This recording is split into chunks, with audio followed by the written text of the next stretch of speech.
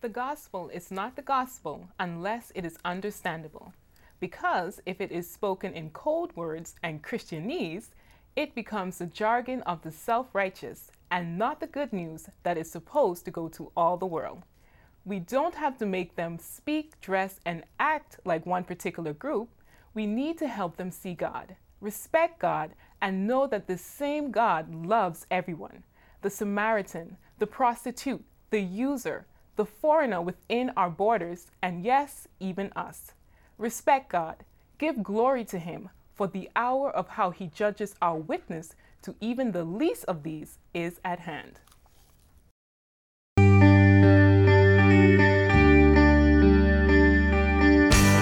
Offering information for your mind, enabling transformation for your heart.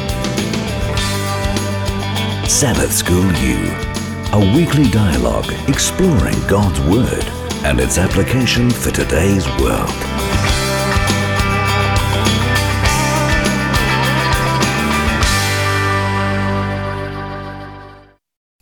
I'm Alarise Colley, and this is Sabbath School University. Hi again, guys, and welcome back to the show. It's always a pleasure to just sit and chat with you. For the sake of our audience, I'm going to ask you to introduce yourselves, your name, where you're from, and I also want to know the name of one person that you respect and why. My name is David Atari. I'm from New York, and I respect Dietrich Bonhoeffer. He's a Lutheran pastor that we just recently read about, and he stuck with his beliefs right through to the end, and he was eventually martyred. Okay. My name is Ruth Rivera. I've been living in Michigan for 2 years, sort of, and I have some Hispanic background from different places. The person that I admire most, I will say it's, well, after Jesus, I admire my father a lot because I've seen how much he has get through different circumstances in life, and just by clinging on Jesus, I've seen him get through them and become a better man each day. I admire him a lot. Oh. Hi, my name is Dale Simpson. I'm from Jamaica, parish of Hanover in Jamaica.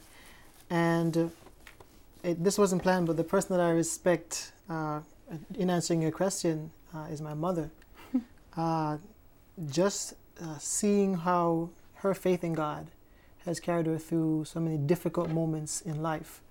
When we went through difficulties, she held on to Christ, and that was her hope to carry through. So, yeah, I respect you a lot for that.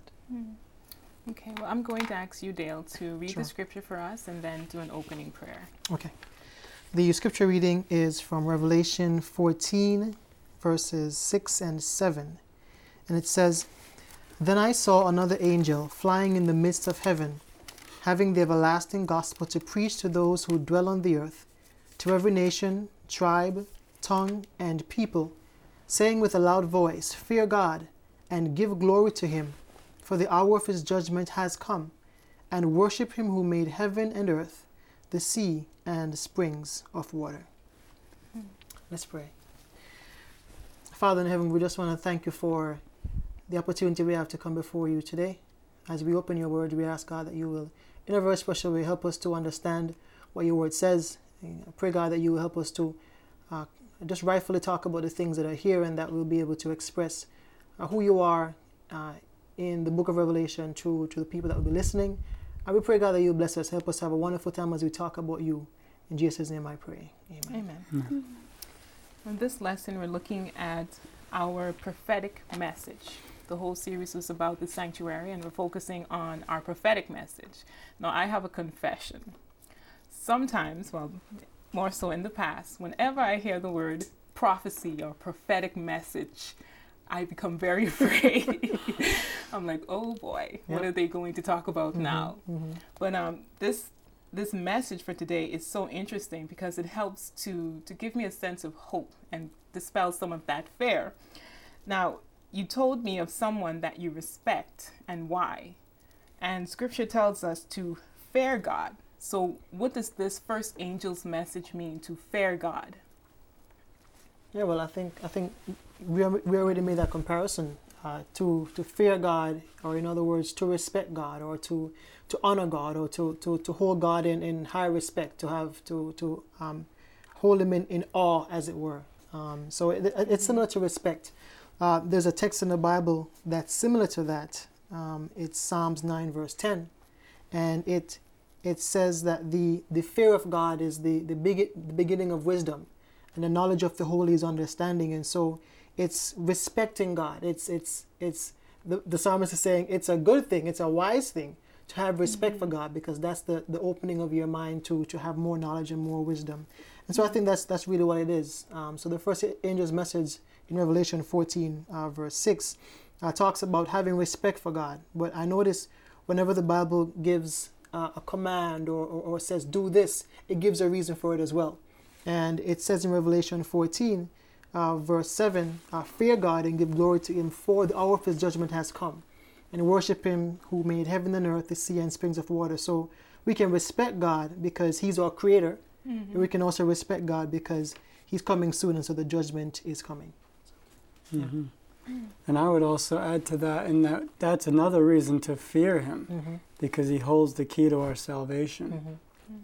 But it's not fair in the sense of, Being afraid. No, I want to be away from Him. Right. It's fair in the sense, like what Dale, you were saying, in terms of respect. So Right. it's a good point. Yeah, when we think about fear, we can either think, oh, I have to be scared about Him, but this is more like, because I know you, I have such an admiration for you, for the things you've done for me, so I respect you, and that's kind of the fear it is talking about. Yeah.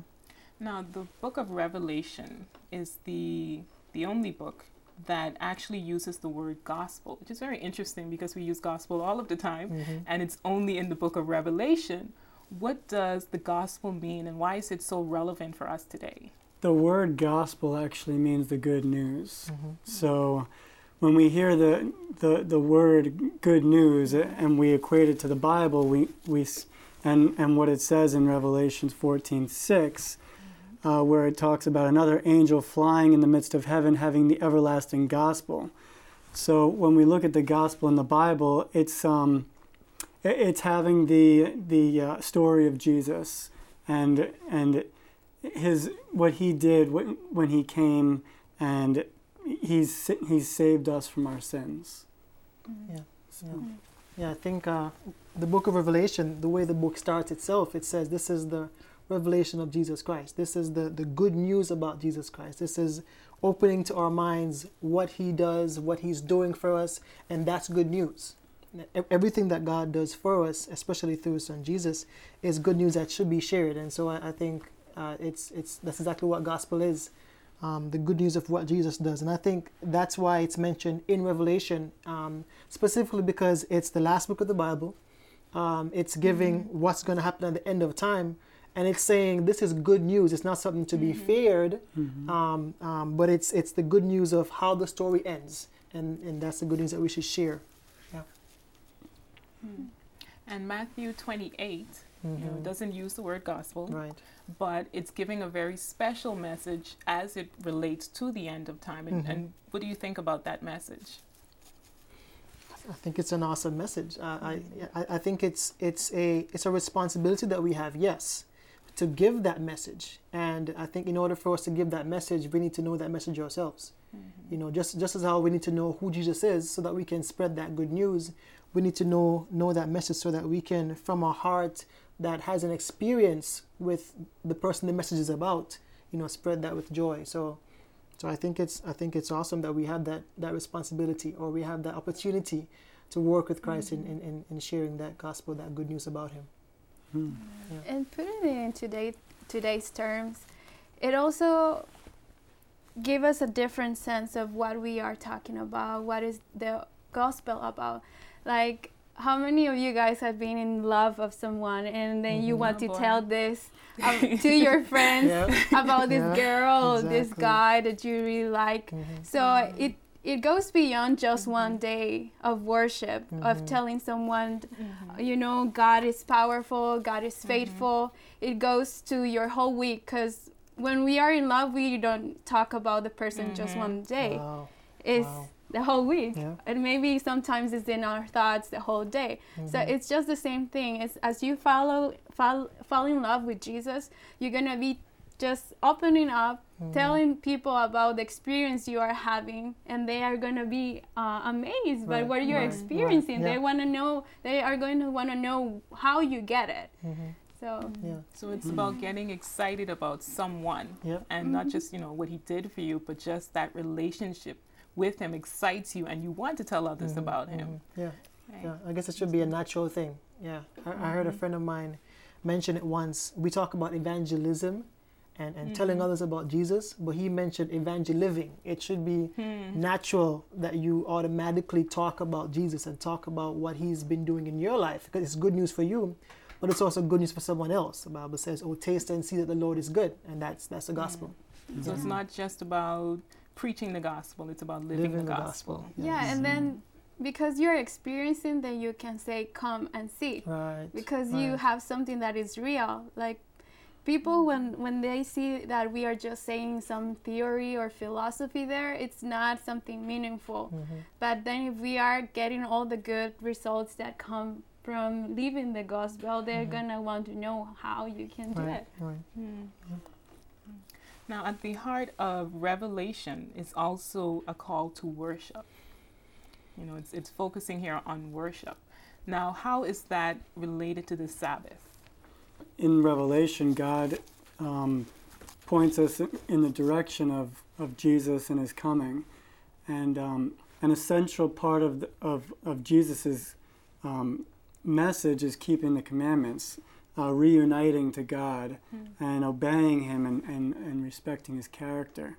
So when we think about worshiping God, we say, how can we worship God? We have to come into alignment with him so that we can give him the glory, and that we can praise him for what he's doing. So by doing as he says and seeing the fruits that are bore in our lives, then we can give him the glory, and we can effectively worship him. Yeah. One of the key things about the book of Revelation is when it talks about, it says, I'm surrendering my life, my heart to God as well, so that he can do what he needs to do in my life. So I'm not taking this all by myself, but I'm resting in God. And I think many times we think of it as a physical day where I walk to church in my Bible, and I go to worship and I sing some songs, listen to the sermon, but it also means I'm surrendering my heart as well. And the question is, am I resting spiritually in Christ? I can go to church as much as I want, but if I'm not surrendering my heart to him, then am I really resting? You know, so I think it points to physical rest, but also spiritually giving ourselves to God, because he's my creator. He knows what's best, so I can rest in him. Yeah. And when we take the Sabbath rest, we also are acknowledging that God created the world, and God, that the Creator God is the God that we serve. So we have also acknowledged that he set apart a day. So by taking this rest, we acknowledge him as God, and we obey him, and so therefore it all comes together in that we are worshiping that God. And just by seeing all the benefits that you get with having this special time with him, to me, it's just kind of put it in the context of Revelation, worshiping, and also with creation, we can see how much God had set importance on this day, having Adam and Eve in communion with him. So to me, going back to the same context of dating or just sharing the love you have for someone, this special date, it's like a date. You set apart time for this, and you're gonna be putting all your effort to getting to know more about Christ. So it's very amazing because it charges your kind of energy battery for a new week, where you are also gonna be talking about the one you love. So it goes a different experience with that. I just want to comment on that. If we think of God not just as some far off, distant entity, but as an actual being, somebody that's here with us and can fellowship with us. Then by reading the Word, we allow God to speak to us. And by prayer, we speak to God, we develop our relationship. And then on this special day, we take time with God like we take time with other things during the week. We set apart this day so that we can commune and have a fullness of life committed to God. Yeah, and what's amazing is even outside the church, there are individuals who realize the importance of a day of rest. And you know, they'll point to the fact that, well, on this one day you should turn off this and turn off that and disconnect, as it were, from all the social media stuff and really focus on who God is.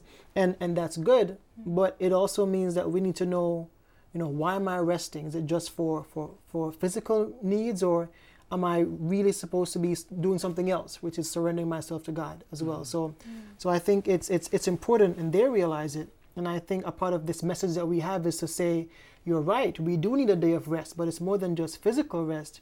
It's surrendering my all to God in a holistic way, right? So that He can not just have my physical body rejuvenated, but also I can have that time where I'm spiritually rejuvenated as well. You know, I'm liking what I'm hearing about the Sabbath. Now, you know, a lot of times you talked about the Sabbath being a form of worship. You know, it continues throughout the week. It's not just on the Sabbath. Right. But a lot of times people think, okay, it's this hard, fast rule. You have to do this, you have to do that, you have to do this. But, you know, we understand that the Sabbath is a beautiful worship experience with our Creator. So I just want to hear, get in your business a little bit.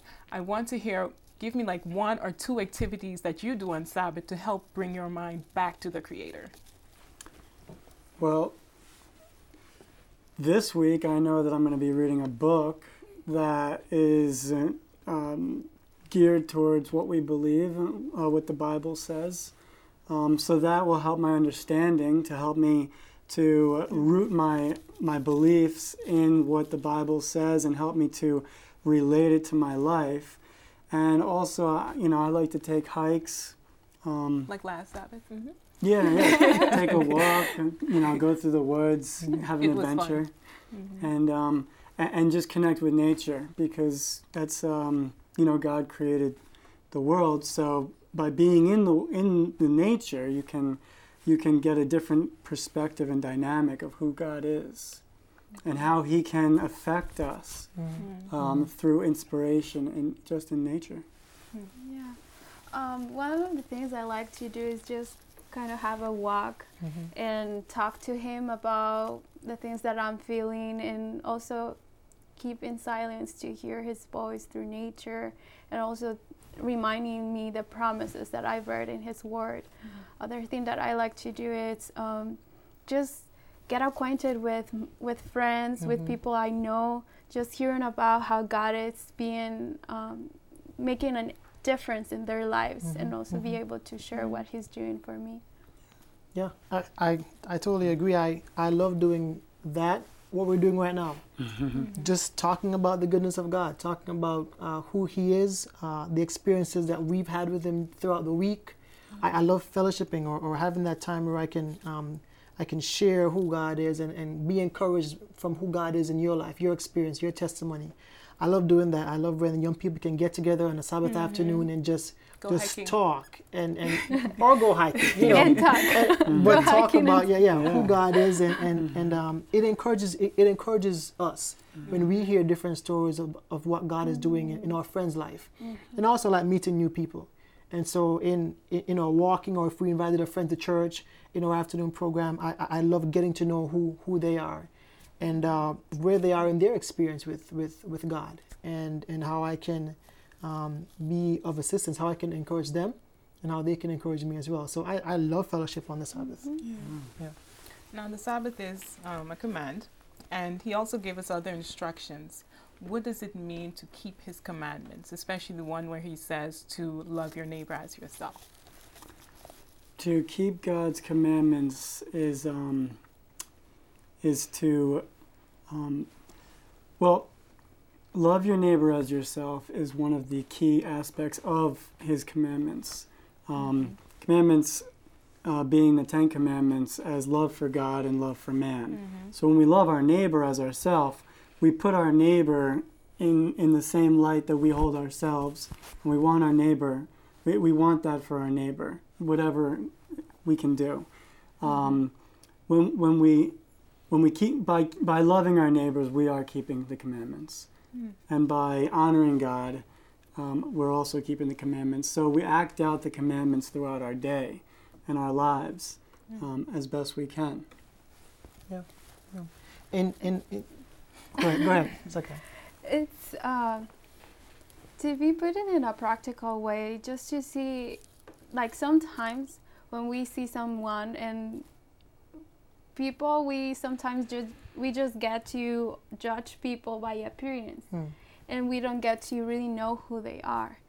So it's basically going beyond appearance, getting to know who that person is. Even though sometimes I might not get along with someone, I'm going to do my best and I'm going to ask God to reach towards that person. I have found that many times when we feel like this kind of rejection towards a specific person, it's because the enemy doesn't want us to have that interaction where we can grow together in Christ.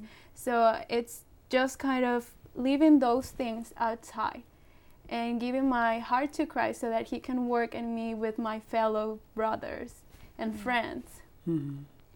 Yeah, I was going to say, I think it's observing God's commandments.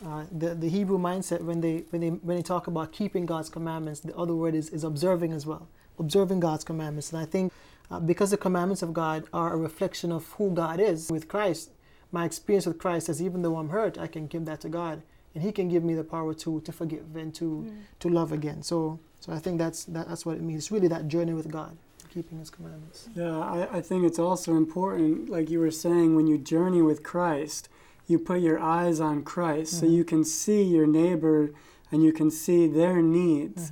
But the natural reaction as human beings, we may look at items, look at something that I want, and then you take your eyes off Christ, and now you start focusing on what you want, and you lose sight of everybody else because now you're focused on yourself. Right.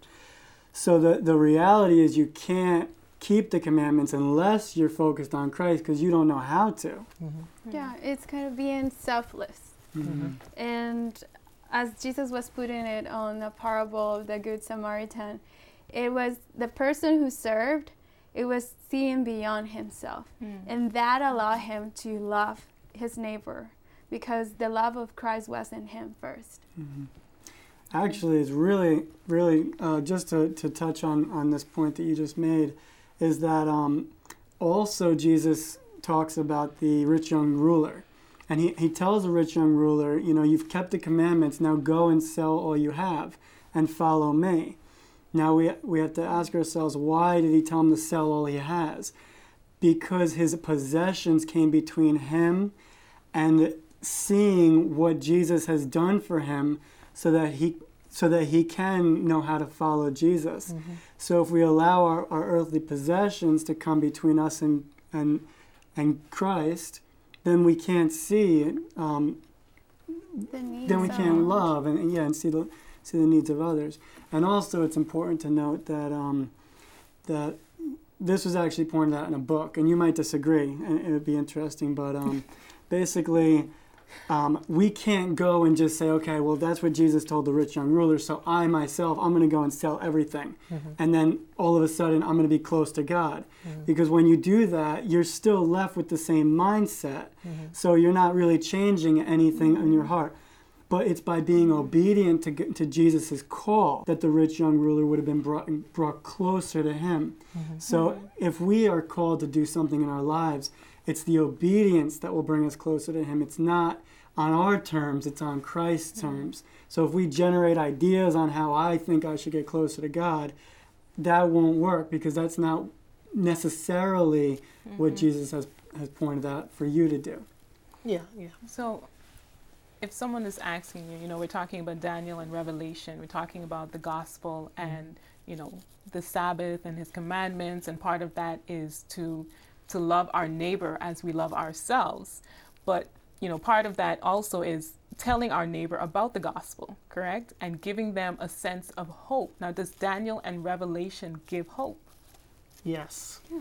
I think it does. Easy answer. Yeah, I believe it does.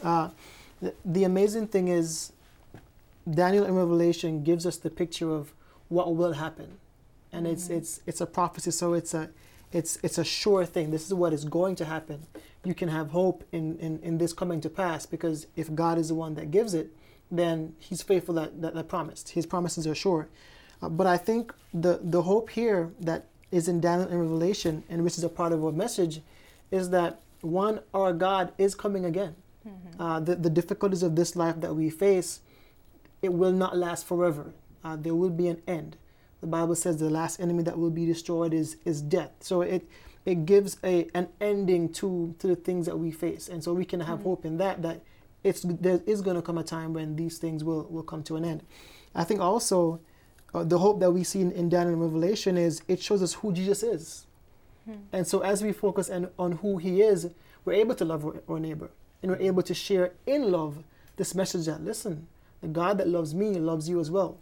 And that he also wants your entire heart. He wants your life. He wants to live his life through you. So I think that's the hope we have. Well, that's just two of the hopes we have in Daniel and Revelation, but I think it's something that we need to hold on to so that we can share it with the world. Yeah. I think both books can help us to understand more of what is this all about. I've heard a lot of friends who ask me, like, how can we really know that when Jesus comes, I'm not going to be the one that is going to be so afraid because Jesus is coming. So this book is, both books are showing us that by having a close relationship with him, knowing who he is, and sharing that promise of that he is coming for us, it can make a difference in our life. Like basically I compare this of making a good friend. If you know that friend is coming, you're gonna be very happy because you're gonna spend good time with him. And on top of that, if that friend told you you're gonna be going to your favorite place, it's gonna be a really good time. But then if you don't know someone and it's telling you I'm gonna be going this place, it's not gonna have any meaning to you. So it's just the same here as God telling you, we've been friends for such a long time, and I want you to come and live with me. What do you think about that? If you would like to join in the discussion, visit our Facebook page off the link on our website at www.sabbathschoolu.org. That's www.sabbathschool.org. For Sabbath School University, I'm Alarise Colley. We'll see you next week.